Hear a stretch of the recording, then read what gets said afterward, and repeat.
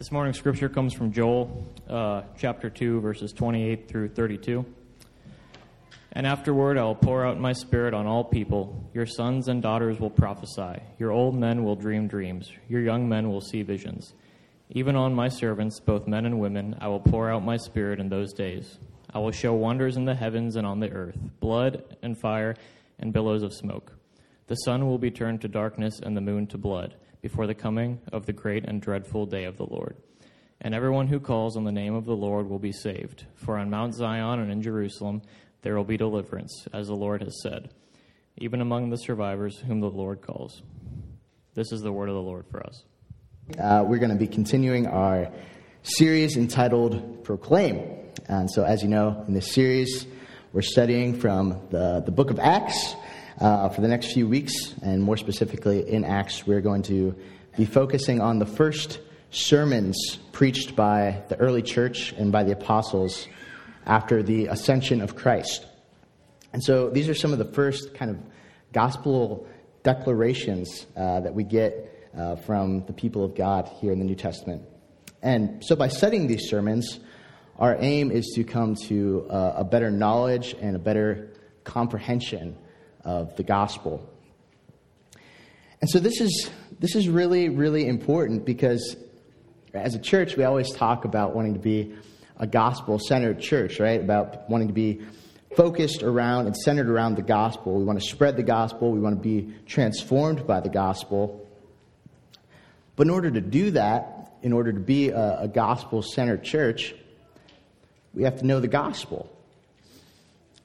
If we don't understand the gospel, we're going to fail to communicate it. And if we don't understand the gospel, we're going to fail to be transformed by it. And ultimately, if we don't understand the gospel, then MCA is not going to be successful in our mission to share the life-giving power of Jesus with the world. And so the stakes are high, but my hope and my prayer is that over these next couple weeks through this study in Acts, we're going to grow in our intellectual understanding of the gospel, and that intellectual understanding will flow down into our hearts. And as our hearts comprehend and grasp the gospel message, that truth will naturally flow out into our hands and our feet as we go and do the work of our Father in heaven and give our lives as living sacrifices to God. So today we're going to be looking at a pretty big chunk of text. So let's just go ahead and dive into the Word. We're going to be studying Acts chapter 10, so you can flip there in your Bibles. But before we read, let's ask the Lord for His help as we study His Word. Dear Heavenly Father, thank you for this church. Thank you that You've given us a mission to go, to share the gospel. Lord, I pray that as we open up Your Word and we study this morning where there is confusion, Lord, please bring clarity. Help us to focus. Lord, help us to submit to what You have for us this morning. In Christ's name we pray these things. Amen. So we're in Acts chapter 10 today. We're going to be starting at verse 1. And I'm going to be reading from the ESV today. Normally we do NIV, but I like ESV, so I'm going to read from ESV. Acts chapter 10, verse 1. At Caesarea there was a man named Cornelius, a centurion of what was known as the Italian cohort, a devout man who feared God with all his household, gave alms generously to the people, and prayed continually to God. About the 9th hour of the day, he saw clearly in a vision an angel of God come in and say to him, Cornelius. And he stared at him in terror and said, What is it, Lord? And he said to him, Your prayers and your alms have ascended as a memorial before God. And now send men to Joppa and bring one Simon, who is called Peter. He is lodging with one Simon, a tanner, whose house is by the sea. When the angel who spoke to him had departed, he called 2 of his servants and a devout soldier from among those who attended him. And having related everything to them, he sent them to Joppa. So here in the beginning of chapter 10 of Acts, we're introduced to a man named Cornelius. And I'd like to take a bit and reflect on Cornelius on who he is because I think it will help us to better understand the significance of what's going on here in Acts chapter 10. So we're told a few things about him, but the first thing we're told is that he is a centurion. So for those of you who don't know, centurions in ancient Rome were kind of these high-ranking military officers. Right? And so each centurion was in charge of 100 men, which is a fairly large number. And so because Cornelius is in charge of so many men, because he carried this title of centurion, he would have been a man of prominence in Roman society. He would have been decently wealthy, and in fact, he would have probably made about 5 times as much as the average Roman soldier. And so his identity as a centurion is important because Cornelius, in a lot of ways, would have kind of been this picture of Rome, of what Rome was all about. This mighty Roman soldier who'd risen his way up the ranks to the top, and he'd acquired power and influence. And in Rome, that's what it was all about, right? It was about power, it was about status, it was about influence. And so, in many ways, a centurion embodied Rome, right? It was a picture of Roman culture. However, Cornelius was unique to centurions because he didn't totally embrace the Roman way of life. In one way, specifically, he was starkly different from the rest of Roman culture. Rome was extremely polytheistic, meaning they worshipped many gods.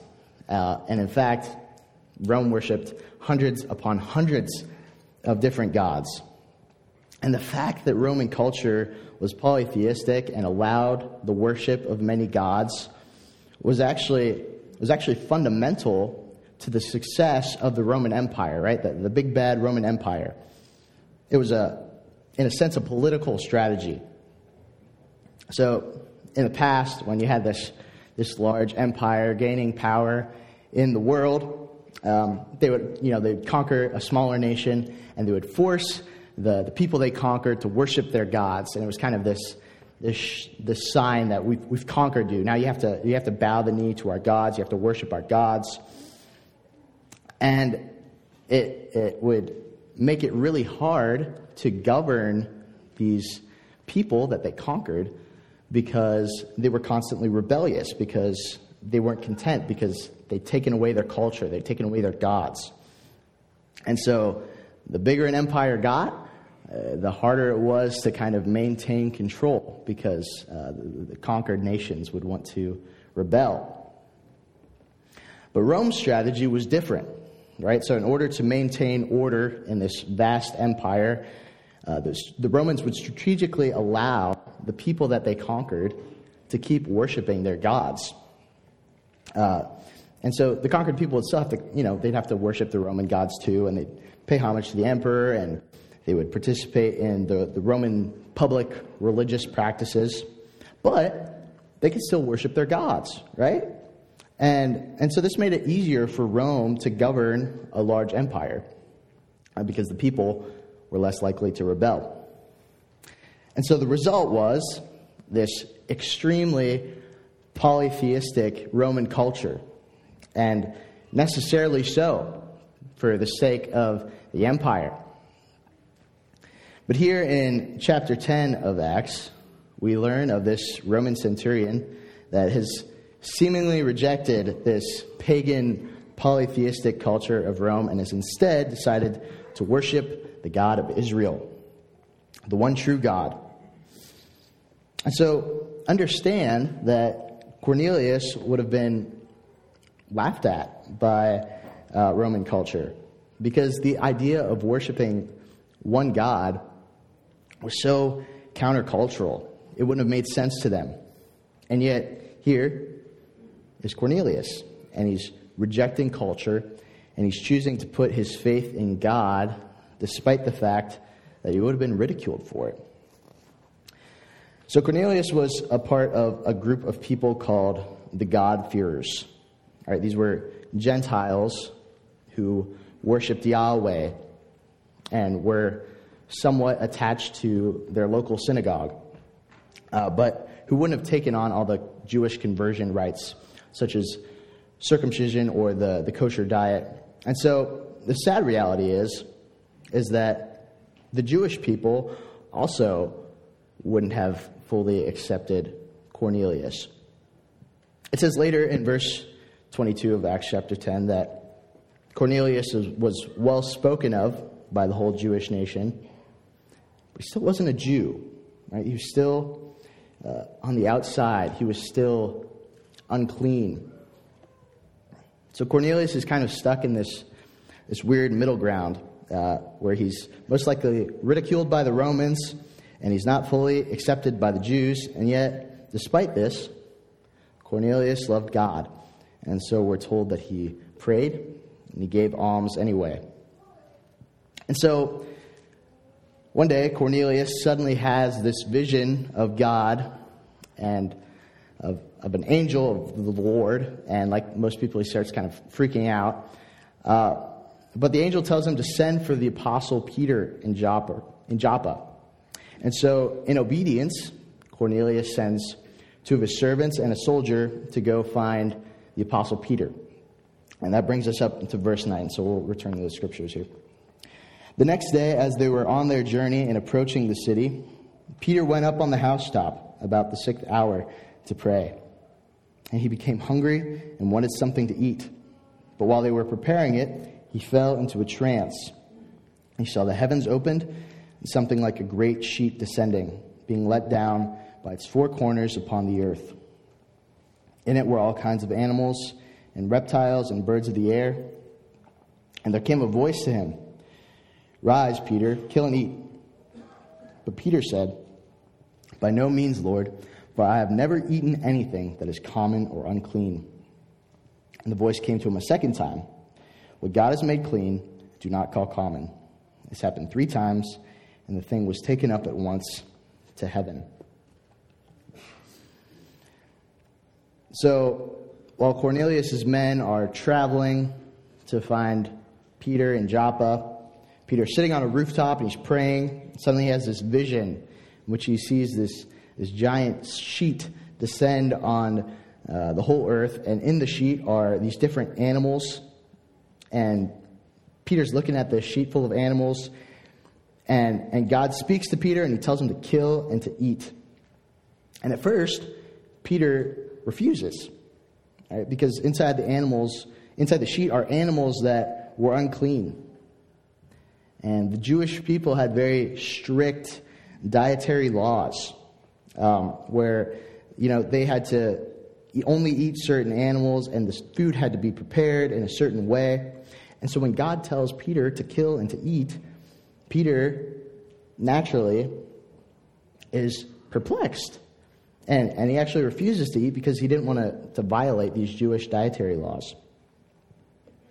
But then the voice comes again and says, "What God has made clean, do not call common." So Peter awakes from this vision, very confused. Right about that time, Cornelius' men arrive at the house that Peter's staying at, and the Holy Spirit kind of instructs Peter to go down and meet them. And so he ends up traveling with the men that Cornelius sent, and he ends up traveling back to Cornelius. And so meanwhile, all this is happening. Cornelius kind of gathers together all his friends and his family to listen to Peter. And so finally, Peter arrives, and he goes in to address them. And at some point, the meaning of Peter's vision must have kind of dawned on him. Because when he speaks to this crowd of Gentiles, this is what he says. "You yourselves know how unlawful it is for a Jew to associate with or to visit anyone of another nation. But God has shown me that I should not call any person common or unclean." And so Peter recognized that the vision that he had didn't mean that God was just overturning the old dietary laws from the Old Testament, right? But that God's kingdom was expanding to include even the Gentiles. And so Peter, in recognizing this, extends the good news to Cornelius and his company. And this is what he says in verses 34 through 43. Truly I understand that God shows no partiality, but in every nation anyone who fears him and does what is right is acceptable to him. As for the word that he sent to Israel, preaching good news of peace through Jesus Christ, he is Lord of all. You yourselves know what happened throughout all Judea, beginning from Galilee, after the baptism that John proclaimed, how God anointed Jesus of Nazareth with the Holy Spirit and with power. He went about doing good and healing all who were oppressed by the devil, for God was with him. And we are witnesses of all that he did, both in the country of the Jews and in Jerusalem. They put him to death by hanging him on a tree. But God raised him on the third day and made him to appear, not to all the people, but to us who had been chosen by God as witnesses, who ate and drank with him, and after he rose from the dead. And he commanded us to preach to the people and to testify that he is the one appointed by God to be judge of the living and the dead. To him all the prophets bear witness that everyone who believes in him receives forgiveness of sins through his name. So Peter preaches the good news to the Gentiles, and the Holy Spirit falls on them, and they end up being baptized in the name of Christ here at the end of Acts chapter 10. Now, I'd like to take a moment while we're kind of here at the end of Acts chapter 10, and I'd like us to just take a bit and consider these last two verses of the chapter. Then Peter declared, "Can anyone withhold water for baptizing this people who have received the Holy Spirit just as we have?"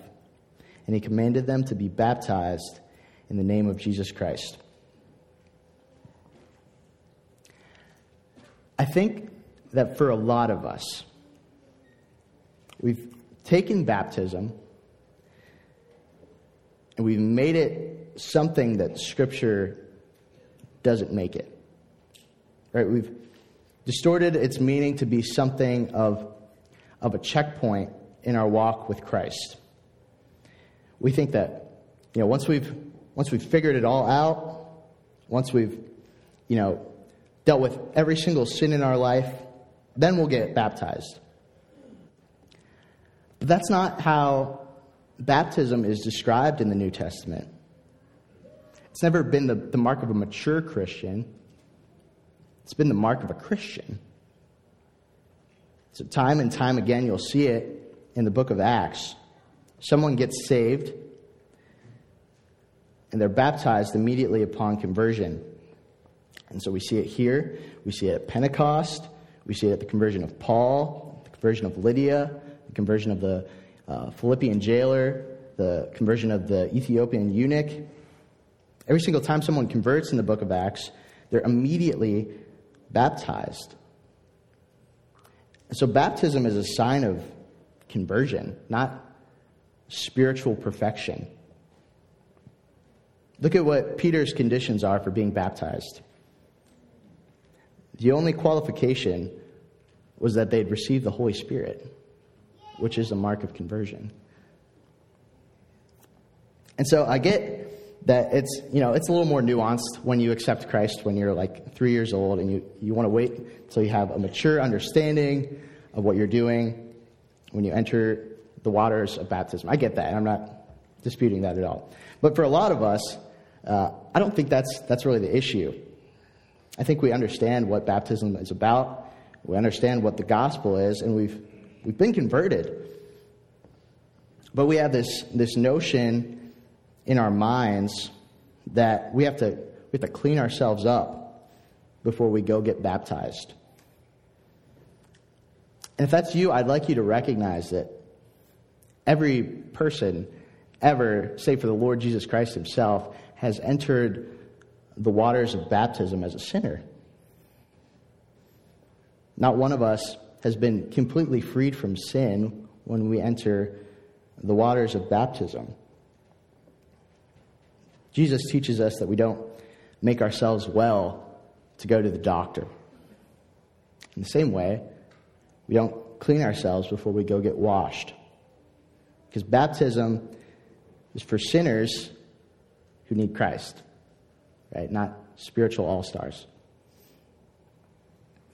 But before we move on, because I don't want to spend too much time here, my final thing I'd like to kind of say on these verses here at the end of Acts chapter 10 is notice what the scripture says Peter does in verse 48. And he commanded them to be baptized in the name of Jesus Christ.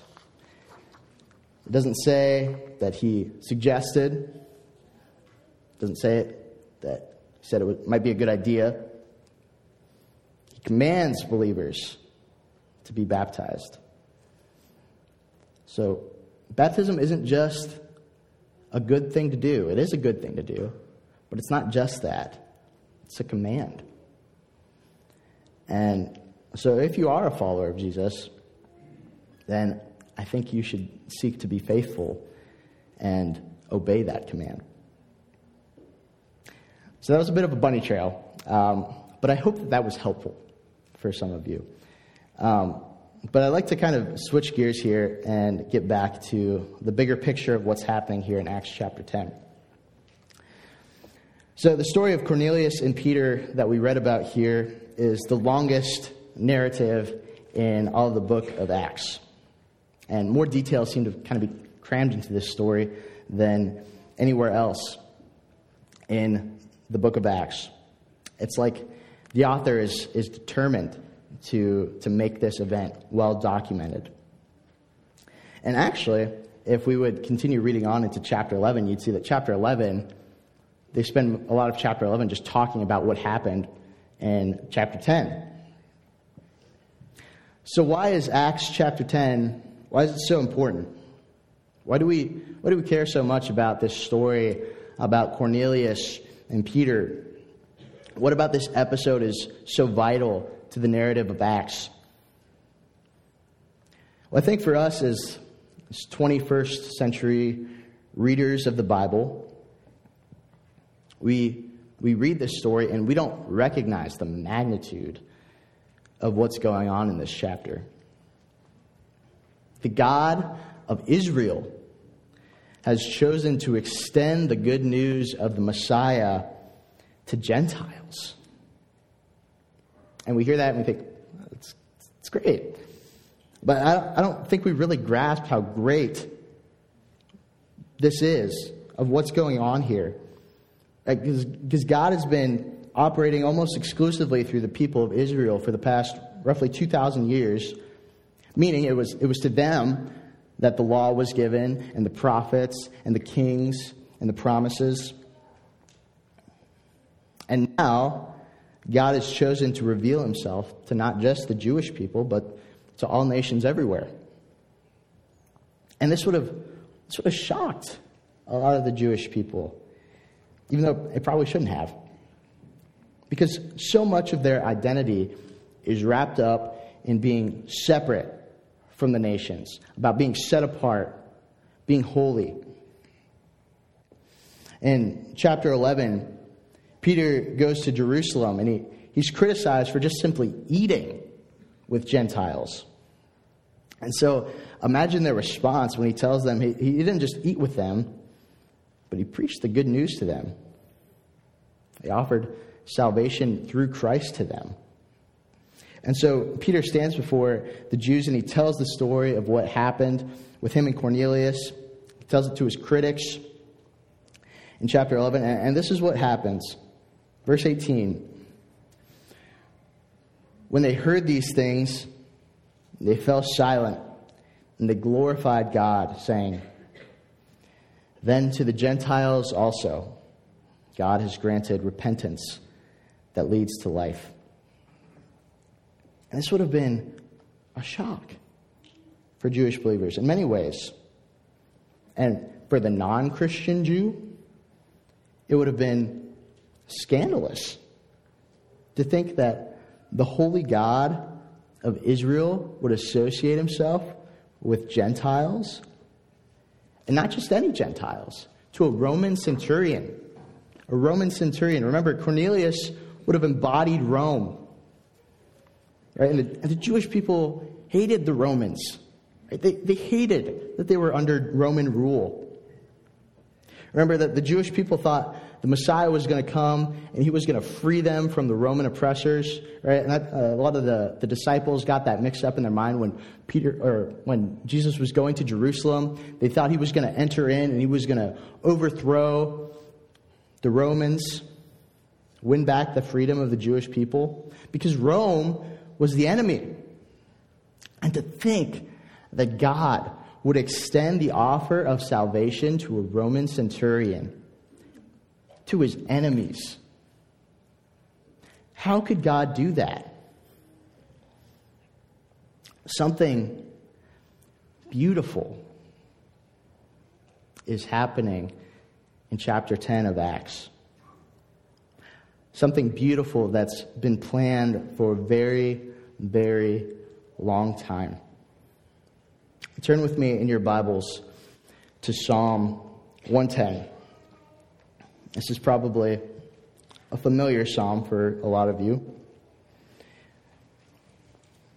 We're going to be looking at verse 1.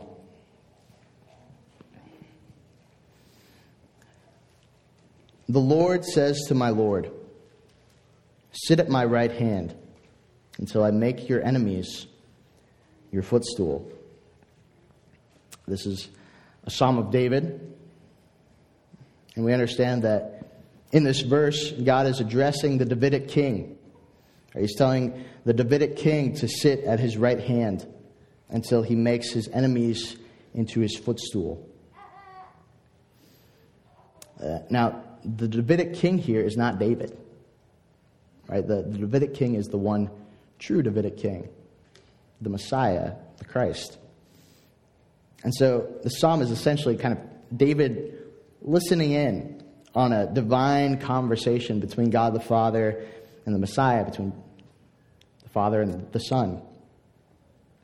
And so what does the Father mean when he says he's going to make Christ's enemies into a footstool? It's kind of an odd phrase. We don't hear that a lot nowadays. What does it mean? Well, this idea of making your enemies into a footstool in most cultures brings along with it this idea that you've conquered your enemies, which kind of makes sense. It has this imagery of a king with his foot propped up on the back of his enemy, using him like a lounge chair or whatever. And so typically this footstool imagery refers to someone being conquered. But in Hebrew culture, this footstool imagery is just a little bit different. The Hebrew word here in Psalm 110 is hadom. And the word in Hebrew culture, it means footstool, but the word hadom is actually associated with the temple, with worship. So God the Father isn't telling the Messiah that he's merely going to conquer his enemies. He's telling him that he's going to take his enemies and he's going to turn them into his worshipers. It's one thing to conquer your enemies and make them bow the knee. It's another thing to take the people that were your enemies and make them adore you. But that's what God promises. And when we look at Acts chapter 10, we see that this promise is being fulfilled. And this is where the beauty is found. Because we were far off. We were the enemies of God. But he chose to draw us near. He chose to make us his own. Even though we were sinners. And we don't deserve his grace. God chose to make even Gentiles into his worshipers. And he did it to display his glory and his loving kindness to the world. The reality that God would let us be a part of his kingdom should bring about a shock and an awe to our hearts. But I think that sometimes this Gentile inclusion stuff, it just kind of goes over our head. But this morning, I want you to grasp the privilege that it is to be a part of God's family. God did not have to offer you a place in his family. He didn't have to let us in. He would have been morally just to throw us to the dogs and let us waste away, because that's what we deserve. He doesn't owe us anything, but even so, he's chosen to make us his own. And he's chosen to take his enemies and turn them into his worshipers. The title of this sermon is "The Gospel is for All," and that's the beauty of Acts chapter 10. God has extended the border of his kingdom far beyond the people of Israel. No longer is the kingdom confined to just a single people group. But what are we supposed to do with that truth? How do we apply that to our lives in a practical way? Well, I guess I would tell you that the reality that the gospel is for all reveals another key truth. If the gospel is for all, then everyone needs the gospel. I think that John was correct in his evaluation of our church at the beginning of this series. I think that evangelism, if we're honest, is something that we struggle with as a church. I think we all know it. And I'm not exactly sure why we're bad at it. I don't know if it's our culture. I don't know what it is. But this morning, I want to make sure that none of us think that we don't need to share the gospel because people don't need it. Look at Cornelius. Cornelius seems like a good guy, right? He gave alms. He prayed to God. But that wasn't enough. That wasn't going to be enough for Cornelius, because Cornelius still needed the gospel. So much so that God had to, supernaturally communicate with Cornelius and Peter and divinely bring them together just so that Peter could deliver the gospel to him. And this is what the crazy part is. If Cornelius would have just not believed Peter, and he would have said no to the gospel, even though he prayed and he gave alms and he loved God, he would have been lost. He wouldn't have been saved. But he's a good guy, isn't he? He prays, he gives alms. Doesn't that at least make him a good guy? No. Because good works aren't going to get us into heaven. We need to understand the desperate need that lost man has for the gospel. We need to understand just how sinful humanity is. We have to recognize that even the nicest, most selfless, caring people that you know, they're doomed unless they know Christ.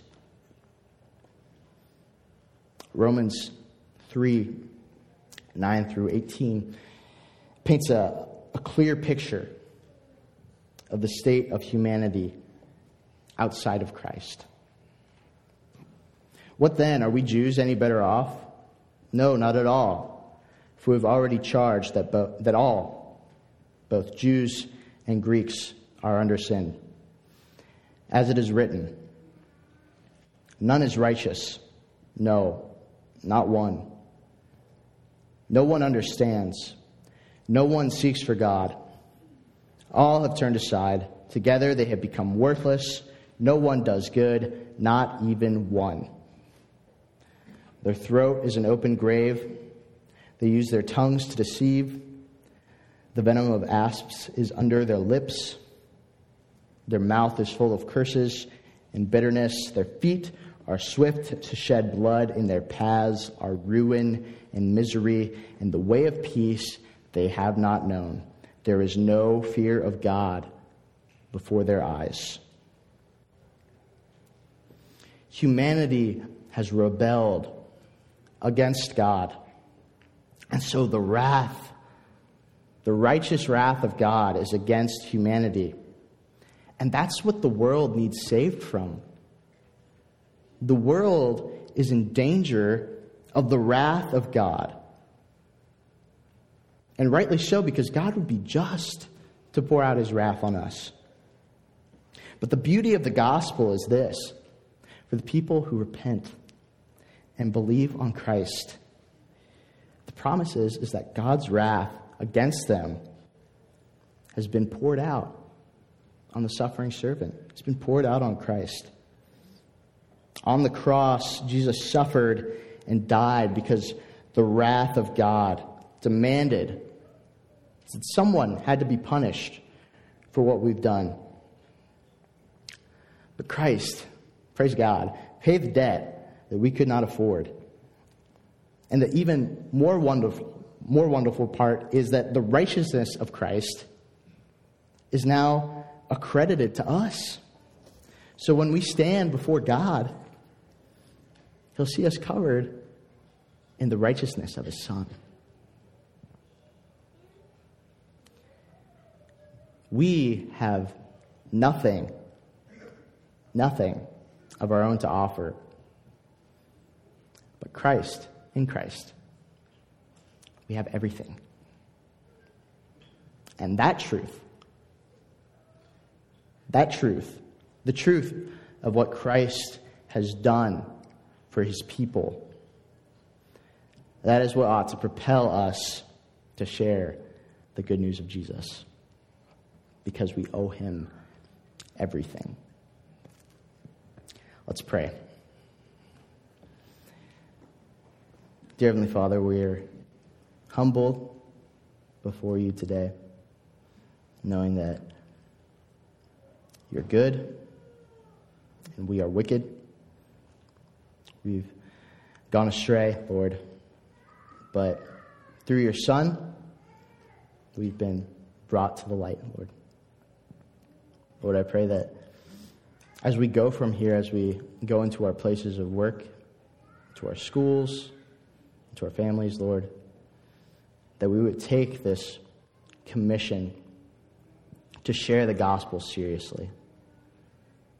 Because everyone needs the gospel.